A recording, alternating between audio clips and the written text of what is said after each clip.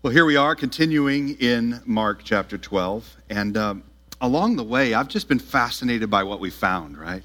There's been so many different genres, so many different narratives, so many different approaches, and so many different things that as a preacher, I come to a text and I say, okay, what are we supposed to do here? We're supposed to see, what are we supposed to understand? Where is the congregation these days? What do they know? What do they understand? What do they need to be challenged in according to this Scripture? And sometimes you just run across a short little passage and you say, man, there's so much work in here that we just don't understand by nature. And unfortunately, much of it we don't understand because we just haven't been taught or because we haven't paid attention. And so this morning, there will be a portion of what we do together this morning that's just simple teaching. Just bringing us up to speed on some of the history, some of the context, so that we can have understanding of the argument that Jesus is making here. All right, we don't understand so much of what Jesus says because we are not enculturated into what it is, the context into which he drops this bit of truth, okay? And so we'll do that. And the second thing is sometimes we run across a passage that there's not like some great application point. You know, you're not like, and so believe this about God and so be changed. There's just, what in the world? Like that happened. That is amazing. I can't believe we get to know that, right? I like that. I'm a truth knower. I find truth to be amazing. And when it's revealed, when it's shown, when I get to see it, when I get to discover something, I'm kind of satisfied with just being amazed. I think there's something in our passage this morning, if you'll wait for it, if you'll do the business, if you'll lean into it, you're just going to be amazed. And you're going to find, I think that's good business for a Sunday morning. Let's just be amazed in worship. So this morning, we have in our passage Psalm 110. You can write that in the margin of your Bible. It's probably in a footnote somewhere. That is what is being quoted. And today, as we look closely at this psalm, Jesus uses it to reveal himself, which is good news because that's what we want. It's why we've gathered. We've gathered to make much of Jesus. And if he'd reveal himself to us, we can worship him all the more. And that's what he does for us this morning. Today, we see Jesus defeating the assaults of his opponents and showing himself on this day to be master of the day. One commentator puts it that way, that this is Jesus showing himself to be master of the day. In chapter 12, Jesus has answered three parties of the Sanhedrin, the great ruling body in Jerusalem. They've come to him each one at a time with questions looking to entrap him. The Pharisees, the scribes, the Sadducees, they've all come to him. They've asked him questions about taxes. I mean, if you want to trip somebody up, ask him a question about taxes. Don't ask me, okay? If you want to trip somebody up, you ask them a question about marriage. And then you draw a parallel between marriage and the resurrection, all right? And they're asking them hard questions. And then they ask them a question about what is God's greatest commandment. That's not even a fair question. And yet, each time, as they've sought to trap Jesus with these questions, as they come to him in the temple and as he's teaching them, Jesus overcomes their efforts with a beautiful display, not only of wisdom, but also of authority. One of the things that kind of bothers me, I remember this was true when I was in college. I had a pastor that said this a lot. He used to say, well, I believe that, and I'm like, I really don't care what you believe. I may be a curiosity over coffee, but you're preaching. Why don't you tell me what's true? You know? And one of the things that Jesus does is he doesn't say, well, my perspective on this matter and the perspective of the rabbis that have come before me, right? He doesn't just show himself to be wise in what he believes. He shows himself to have authority because he declares what is true and he lets it sit. And man, it's just drop the mic moment after drop the mic moment in chapter 12. If you haven't been with us, go back and read them. They're amazing. What a beautiful display. This is where this whole episode began. It actually began by the Sanhedrin coming to Jesus, and they had a question about his authority. And back there, at the end of chapter 11, I think it was, when his authority is challenged, he doesn't give them a direct answer to his question. Now, we looked at it. He does answer their question if they're paying attention. But rather, he recognizes that their question about his authority was a trap. And so the point of their questioning is to continue to try to catch him in a trap. But what Jesus demonstrates is he has authority to reveal all things. He doesn't share what he thinks about a matter. He doesn't share from tradition alone, but rather he stands up and declares the truth because he is the authority on the matter. And here we are at the end of chapter 12. Look at verse 34 with me. We didn't read it yet. It's right before our passage this morning. Verse 34, when Jesus saw that he had answered wisely, he said to them, you're not far from the kingdom of God. And after that, after he answers this question, this third and final question from the authorities who are challenging them, it says, after that, no one dared to ask him any more questions. He won. Debate's over. They didn't rest their argument. They just slunk away, right? But Jesus isn't done. He's got some closing arguments himself. You guys are done asking me questions, but I've got more to say. As one commentator, James Edwards, says, Jesus has bested the field and the debate is closed. But Jesus does not quit the field. However, but he takes it. All right, Jesus is not done doing work. The questions are finished. No one else will be bringing any questions. No more leaders are going to approach him until they approach him to arrest him. But Jesus is not done teaching the people. And here's why. You can ask Jesus questions all day. But you know what that does? It makes us dependent upon coming up with all the right questions. But Jesus knows the truth, and he knows what we need to know. And for us to truly know God, God has to come to us and reveal himself to us. And that's what he does. The questions have been insufficient to truly reveal the Christ. So the Christ stands up and continues to teach. The leaders and the people, they have lots of questions, but at some point their questions are exhausted. But to truly know Jesus, we need revelation. The words from the mouth of the Master to tell us who he is.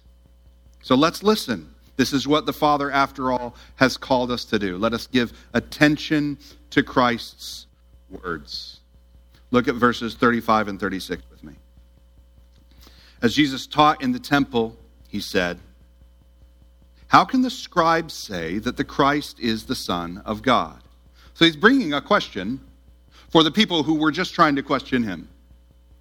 David himself in the Holy Spirit declared. Now I want to pause there before we actually look at what David in the Holy Spirit declared. And just pause and say, did you hear that? He's about to quote Psalm 110, and yet he says, David in the Holy Spirit declared. Now this is where we need to do a little bit of business. King David, who is he? David is the second king of Israel. He comes after Saul. He's the first in the line of the Davidic kings. He's not a descendant of Saul. He is the establishment of a new dynasty. After Saul was rejected and removed by the Lord, God establishes David as the king of Israel. And he's not the first, but he is the greatest of the kings of Israel. And while his son Solomon was handed the kingdom at its height, to which David had established it by the blessing of the Lord as he followed after the Lord, not only in faith, but also repentance. And David's great. And he's amazing. Go look at the accomplishments of King David. They're amazing. And he's also a failure. But he knew what the prayer of repentance is. And he repented. And he came back to the heart of the Lord as he sought the Lord and received grace. And so he was a great king. Not only in his greatness, but also in his humility before the Lord. Solomon receives this great kingdom. And the kingdom's at its height. And he even flourished in the midst of the people with great wealth and great wisdom. By this point, there are, in spite of all the greatness of the kingdom, there's evidence of decline. So that soon after David, there was a breach in the kingdom. The kingdom is torn in two. David's son just listens to young advisors and acts foolishly. The kingdom is ripped into two. And there is a decline that continues to that place to where there are just about no good kings after David or Solomon. Now with this longing. There's a longing that rises with the division of the kingdom and its decline. There's a longing among the people for a restoration. And if you want to be restored, what do you want to be restored to? Well, wouldn't it be great to be great like King David was great? And a longing arises in the people for a return to King David, a return to the ways of the kingdom under the blessing of God and his promise. And with this longing came a reflection on the promises of God and upon a line that begins with King David. And there's also further prophecy of a future king in the line of David, a king whose kingdom would be established forever. Now, it's this David of whom Jesus speaks in our passage today. Are you with me so far? So David was not only a king, he's also a writer of psalms. All right? He's a musician. I was just reflecting with a friend this week that David, in writing psalms, he didn't just sit down and say, I'm going to write this for the church. I'm confident that most of the psalms that he writes were written down versions of the songs that he sang back when he was a shepherd on a hill with a bunch of sheep, with a lot of time on his hands to think and to sing. He's a musician. We're going to look at this closer in a minute, but in this passage we see that David has an opportunity in our passage today, in reflection on Psalm 119. David has an opportunity to look into the divine counsel of the heavenly places. I said that right. David looks into the divine counsel of the heavenly places. He's a prophet, and he's revealing the things of God. But when you look at David and what he records in the psalm, one of the first things that we ought to be is amazed. It's a prophetic, poetic record of a conversation between the Father and the Son. The Lord God said to my Lord, David says. You know, I've eavesdropped on a variety of conversations in my life, but I've never just been sitting there writing down a psalm. Been inspired by the Holy Spirit of God to listen to the conversation between the Father and the Son. That should amaze us right there. Charles Spurgeon puts it this way: how greatly should we prize the revelation of his private and solemn discourse with the Son, herein made public for the refreshing of his people. Do you hear that? We don't need Psalm 110 for God and the Father and the Son to do their thing. We don't need access to that. But he gives us access so that we might be confident, so that we might be encouraged, so we might be refreshed by a knowledge of the divine counsel. David glimpses the Trinity at work, Father and Son, and David himself, inspired by the Spirit, to record for us this divine conversation in the throne room of heaven. Jesus, as he quotes this psalm, points to the third member of the Trinity. You saw it in verse 36. David himself, in the Holy Spirit, declared. The psalm is not merely of David. It's inspired by the Holy Spirit of God himself. And we should pause there and recognize that when we're reading the Gospel of Mark, we are not merely reading the recounting of the Apostle Peter to a fellow disciple, Mark, who then records it for us. We are hearing the words of the Holy Spirit. We're hearing the words of our God, the activity of the Trinity. And Jesus himself is affirming this about the Scriptures. So, what is Jesus' purpose is bringing up this question and quoting this psalm? I hope that background encourages us. Friends, you have the Word. You have access to the words of the Spirit of God recorded for us today. What is Jesus doing here? The reason why he's quoting this psalm and the point that he's making is that Jesus is more than the Son of David. I've mentioned this before. There's a long history of a messianic expectation, an expectation of a Messiah. The word Messiah and Christ. It's actually the same word. Messiah is Hebrew. Christ is Greek. We tend to use the word Christ a lot. Jesus Christ. It just means Jesus the Messiah.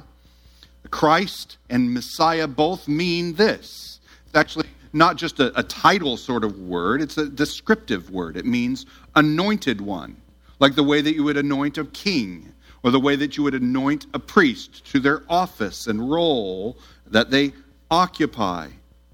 There's a long history of an expectation that an anointed priest king is coming. The people of God, they've waited long for the restoration of the kingdom of David, and they're looking for somebody to be anointed who's in the line of David to reestablish an anointing for David's line and so establish a kingdom forever. The messianic expectation is a thread that runs through so much of the prophecies of the Old Testament. And really, a lot of that thread begins in 2 Samuel chapter 7, verses 12 and 13. I'm going to read a few of these messianic expectations. And I encourage you, jot them down so you can go back and remember them, so you can teach yourself to understand the thread that's woven throughout the Scriptures. The Lord is speaking to David, and he says, when your days are fulfilled and you lie down with your fathers, I will raise up for you offspring after you, who shall come from your body, and I will establish his kingdom. He shall build a house for my name, and I will establish the throne of his kingdom forever. Like I'm rolling along, I'm like, oh, he's talking about Solomon. I mean, Solomon's going to build the temple, build the house for him. And then he says this little thing, establish the throne of his kingdom forever. That didn't happen. Solomon dies too. You know what happens to Solomon's son? He rips the kingdom in half and then he dies. And on, and on, and on. And there's an expectation. The Lord does not lie. He keeps his covenant. How is this fulfilled? Surely there's an anointed one who is coming that will fulfill this scripture. Long after the kingdom's in decline, far from its height with King David, Isaiah speaks. And he speaks of Jesse. All right, what we're going to read in just a second talks about Jesse. Jesse is actually David's father, so he's actually speaking about the line of David. Okay, Isaiah 11, verse 1. There shall come forth a shoot from the stump of Jesse. A shoot from a stump. So the stump, something's happened. It's been cut off, right? The kingdom's in decline. And yet there's going to be new life, that a branch from its roots shall bear fruit. Someone's coming and it's from the same family tree, just when you thought all hope was lost. Turns out it's a child in Isaiah chapter 9, verse 6. For unto us a child is born. You guys know this, right? To us a son is given. The government shall be on his shoulders. His name shall be called Wonderful Counselor, Mighty God, Everlasting Father, Prince of Peace. There is a child who is coming. And he's in the line of David, from the stump of Jesse. The prophets, they continue to speak of the Messiah who's so closely linked with David, this expectation of the son of David who is to come. Ezekiel chapter 34, verse 23. And I will set up over them one shepherd. What's his name? Well, my servant David, that's his name. That's the shepherd who's coming, my servant David. And he shall feed them, and he shall feed them and be their shepherd. There's a shepherd coming who's just like David was a shepherd, in the line of David, in fulfillment of this longing expectation of the fulfillment of the promise of God. And the same sort of expectation is picked up surrounding the incarnation of Jesus. Zechariah, the father of John the Baptist, he offers this prophecy in Luke chapter 1, verse 68. Blessed be the Lord God of Israel, for he has visited us and redeemed his people. How did he do it? How's he going to redeem? He's raised up a horn of salvation for us, strength of salvation for us in the house of his servant David. Do you hear it? The time's coming. Here comes the anointing moment. Here comes the restoration and salvation, and they're still looking for the son of David. Okay? By this time, the kingdom isn't just in decline. It's weathered exile and return. It's suffered conflict with the rise and fall of many of the surrounding nations. And now it's suffering subjugation by the Roman Empire. It's into that context that we get dropped. So you can see why the expectation of a Savior is so important in the moment in which we find Jesus. So the angel Gabriel comes to Mary in Luke chapter 1, verse 32, and he says this: He, that is the child that will be in Mary, will be called great, and will be called the Son of the Most High. And the Lord will give him the throne of his father David. and he will reign over the house of Jacob, and of his kingdom there will be no end. It's basically a repetition of where we started, right? Way back in Samuel. The long line of promises, centuries old messianic expectation is fulfilled in Mary. In the child in her womb. Here he is, the Messiah, the anointed one, the Son of David. The center of the expectation is that the Messiah, the anointed one, would be the Son of David, as foreseen descendant of that great king, David. So what's Jesus' problem here? Look at our passage. Look at it with me. David himself in the Holy Spirit declared, his question, how can the scribes say that the Christ is the Son of David? I don't know, because the Bible's pretty much made that argument the whole time. Like mostly that. Here's the deal. Jesus is not refuting that. Jesus is very clear, and the scriptures are inspired by the Holy Spirit. He gives testimony to it in the very next words that he says. He's not making an argument that the Messiah, the anointed one, would come in the line of David. But if you think he's a mere child of David, that's where your error is. And so his question, the Christ is the son of David. He is a descendant of David, but he's more. David himself declared, look at the words, the Lord said to my Lord. It's always complicated when you use the same word twice, but you mean two different things, right? So it's actually why it's actually helpful to go back to Psalm 110. And if you look at what Jesus is quoting there, in our English translations, it's captured by when the word Lord is recorded, the word that stands behind that in the original languages is actually Yahweh. And in your English translations, more than likely, when it says the Lord in the first place, it's actually written with 4 capital letters. Capital L and then a little bit smaller, but still capital O-R-D in Psalm 110 as a translation of the Hebrew scriptures. And that's because the word that's being translated as Lord in respect to the name, because you don't want to use the name in vain, and so it gets translated and even written in Hebrew by using the words Lord. But really what is there is the divine name of God. And so everyone understands that Jesus is speaking to, and we ought to understand, that it says Yahweh, the divine name of God, the Holy One, the one true God, and there is no other, said to my Lord. Now that's not a problem so far. We got Yahweh. Of course he's the one that's speaking. The Lord is speaking, right? But then look what he says. The Lord turns and says to my Lord. The Lord said something to an otherwise unnamed Lord. It's not David. Because David's the one that's speaking. He's saying, the Lord, Yahweh, said something to my Lord, to David's Lord, an unnamed Lord thus far. And what did he say? Sit at my right hand.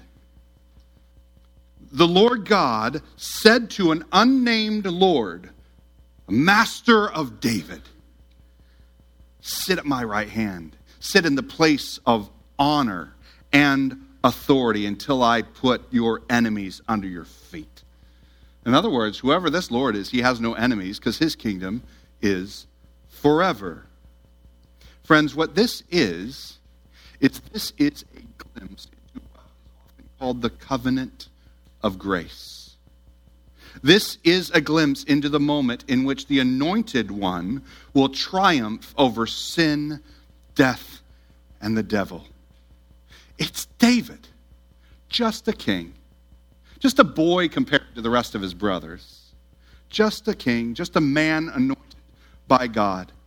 Gets a glimpse of the throne room conversation between the Lord God making a covenant with my Lord.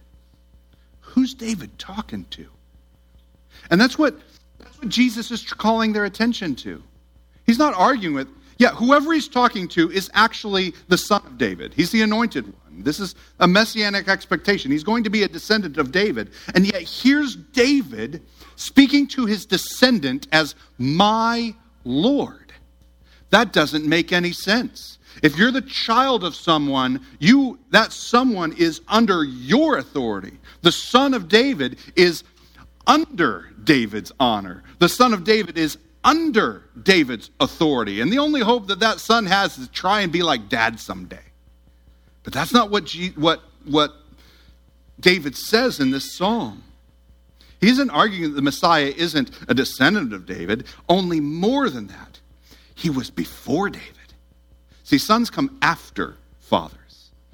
But this son of David was before David. He was not only the son of David, he is David's own Lord. How could he be David's superior if he's merely a descendant? That's Jesus' argument here.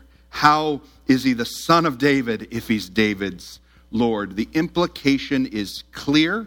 Jesus doesn't even need to say it for the people to understand. The Messiah, the anointed one, is not just the son of David. The Messiah, David's Lord, is the Son of God. This is radical. This is world-changing. That the Messiah isn't just a man in the line of David whom God protects his kingdom. He is God in the line of David who keeps his own kingdom. He's the Lord of all the kings that have come before. People have prophesied, angels have spoken, blind men and celebratory crowds have exclaimed. The apostles have borne witness, and Jesus himself has unequivocally revealed Jesus is the Messiah. He is the Messiah. He is the son of David. But he's not simply from David. He is also the Son of God. He is from God. And we get to listen in on that conversation. I want to point us to Romans chapter 1. I think Romans chapter 1 is a great sort of blowing up of what Jesus is speaking here. In Romans chapter 1, in Paul's first words, like when I write notes to people, I'm like, hey, what's going on? How's it going? It's going all right here these days. You know, I sound like a junior high note, that gets passed around the classroom. Paul just jumps into it. In his letter, he writes this: Paul, a servant of Jesus Christ. Let's get out of the way. Called to be apostle, set apart for the gospel of God, by the way. The gospel of God. And he's already thinking. His mind's already rolling, and he's going to give us some truth bombs. He says, the gospel of God, which he promised beforehand. What's that in reference to? Well, the Lord said to my Lord, I'm going to sit you down in the place of authority, and all your enemies will be at your feet. He promised beforehand through his prophets and the Holy Scriptures concerning his son. Whose son? Romans is clear. The gospel is about the Son of God, who was descended from David, yes, according to the flesh, and was declared to be the Son of God in power according to the Spirit of holiness by his resurrection from the dead, Jesus Christ, our Lord. You see, up to this point, Jesus has been making a scriptural argument, and he's been making claims about himself. But we find out that the claims the whole time are actually true when? Not here, though we should trust him. We find out that they're actually true when he raises from the dead. You see, only Lord can do that. Of his own divine righteousness, authority, honor, and power. Because he's worthy. I wanted to, if we had more time, I'd take us over to Revelation chapter 5 and we'd just read it and enjoy it. Worthy is the Lamb who was slain. Right? Strength and honor and power and so on. Jesus is descended from the dead, from David. But the resurrection is the final authoritative display that Jesus is not merely a descendant of David. Every descendant of David goes to the grave. And they stay there, and they're awaiting something. They're awaiting the resurrection of the dead. What Jesus, the Son of David, who is David's Lord, will give to him. He's the very Son of God. Jesus Christ is Lord. And what does David's Lord do? He enters into a covenant with Father and Son, and then he sits down. Now that's interesting. He doesn't recline. Make no mistake, this sitting down is not a lazy boy. All right? It's a sitting down in a place of honor and authority. In theological terms, this is called the session of our Lord. I told you, you're going to have to sit up and pay attention for a couple minutes, all right? The session of our Lord. The word session is a Latin word for the act of sitting, all right? So this is the sitting down of our Lord. In the Apostles' Creed, it writes, he ascended into heaven and is seated at the right hand of the Father. It doesn't mean that he's relaxing at the right hand of the Father, but rather he has entered into the honor and authority that the Father has prepared for the Son.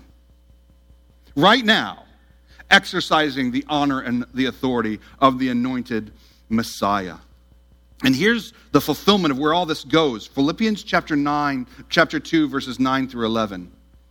Therefore God has highly exalted him, that is the Christ, bestowed on him the name that is above every name. And friends, that name is not David. The name that is above every name is not David. It's Lord. David knew it. David knew his name wasn't the great name. That's why he speaks of my Lord.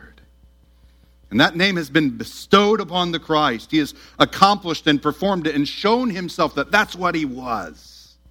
So that at the name of Jesus, every knee should bow in heaven and on earth and under the earth, and every tongue confess that Jesus Christ is Lord to the glory of God the Father. This is now the seat that Jesus occupies. Jesus is Lord. And there is no other. Jesus is Lord. And friends, what that means is David will bow the knee to Jesus. That's what the scribes didn't yet get. And I wonder, friends, if you and I often don't get that either. If you go back to Psalm 110, there's so much encouragement in here. I found an article written by David Mathis. He's the director of Desiring God Ministries. And he did a reflection on Psalm 110. And it's great to have read these first words as they're quoted for us here in Mark chapter 12, back to Psalm 110. But I hope you've written down Psalm 110 so you can go back and read the whole thing. And what we find is the Lord, Yahweh, makes numerous promises to our Lord. And in those promises, we find our confidence, as is true of any people of a king. That you find your hope and your confidence in your king. And here are the promises. He lists for us, I believe there's 8 of them. In verse 1, the Lord will both defeat your enemies and put them under your feet for your everlasting joy. Verse 3, I will work in your people's hearts to follow you gladly, not begrudgingly. That's good news. The people are going to follow this king because, well, he's good. Verse 3, I will refresh you continually, not leave you languishing. I paused on that one and I thought, Jesus knows what's coming on the cross. You guys who were here on Good Friday know that we spent time looking at the word of anguish. My God, why have you forsaken me? But the Son knows that the Father will not ultimately forsake the Son. He will not leave him to languish in the grave. Certainly that sustained him to the cross and on the cross. Verse 4, I read it for you, that God is God and he will not change his mind. His covenant promise is sure. The covenant of grace will be executed. I'll defeat leaders who oppose you. I'll repay unbelievers who threaten you. I'll destroy those who mean harm against you. I will give you all you need to endure, and I will preserve you in what is coming upon you. This is our King. And our King has the promises of the Godhead, the agreement of Father, Son, and Holy Spirit for his kingdom to endure. This is why Jesus preaches the gospel of the kingdom of God. You see, there's good news for that king. And there's good news for his people. Friends, we live in uncertain times around us. There's so much that is shaking in our culture. Just recently I heard a news story, and I actually thought it was satire. And it's like headline news. My business isn't to teach the news, but my business is to notice that things are shaking. We live in uncertain times. But this is the counsel and the covenant of heaven itself. There's not debate in heaven. There's declaration. There's covenant. What do we need with the reading of newspapers? What need do we have of rants on social media posts? I've got one, Psalm 110. And the Lord said to my Lord, gospel things. It isn't just that David's kingdom went quickly in decline. All kingdoms decline. All peoples and kingdoms are ruled and filled with sinners like you and I, and none escape that reality. And the wages of sin is death, and we see it in the decline of cultures throughout all of history. But the Messiah, David's Lord, is unlike all the rulers who came before him in that he is perfect in righteousness. And he's not only perfect in righteousness, but he will also cleanse his people. And he will give to them not their perfect righteousness, but rather his perfect righteousness. And this is what we see Jesus doing in the coming days in Mark. We see him performing the work of sacrifice in place of a people so that they can be brought into his kingdom as a forgiven people and established as a people who will forever bear his righteousness and be there because he has claimed them as his. That is our good news. The call to us this morning is that where our hope and faith is that our King? Will we bow the knee before David's Lord?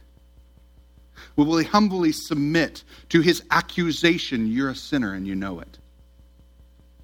Will we humbly submit and say, yes, I agree, I know. Yeah, I've done a couple good things, but it doesn't matter. I need to be more like David and say, I'm a sinner and I know it. And will we humbly submit in that place, receiving grace, rather than standing up and say, I'll do better next time, I promise? No, we won't. I know me. That's not how I work.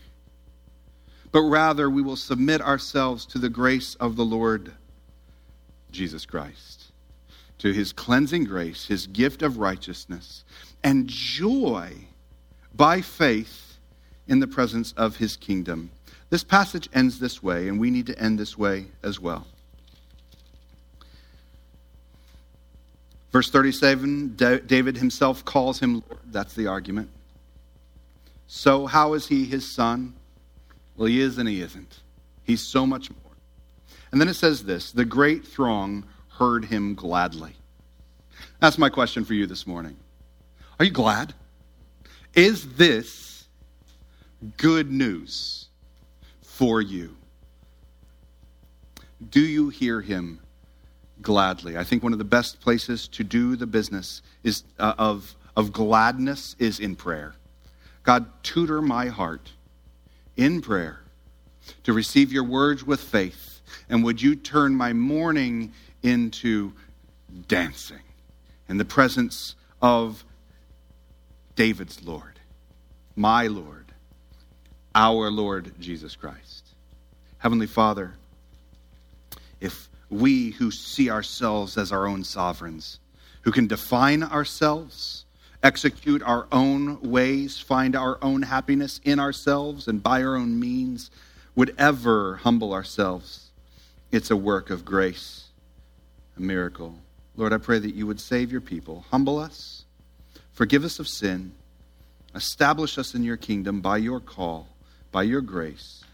Lord, I pray if there is someone here who is still hanging on to their own pride, or perhaps cowering in the shame of their own sin, that you would humble both hearts, cause them to cry out to you a simple prayer of forgiveness, confession that they would receive forgiveness in the Savior Jesus Christ.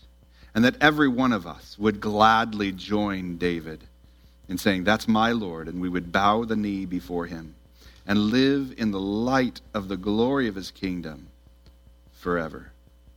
Thank you, Jesus. We pray this in your name, in the name of our Lord, our Messiah, our Christ Jesus. Amen.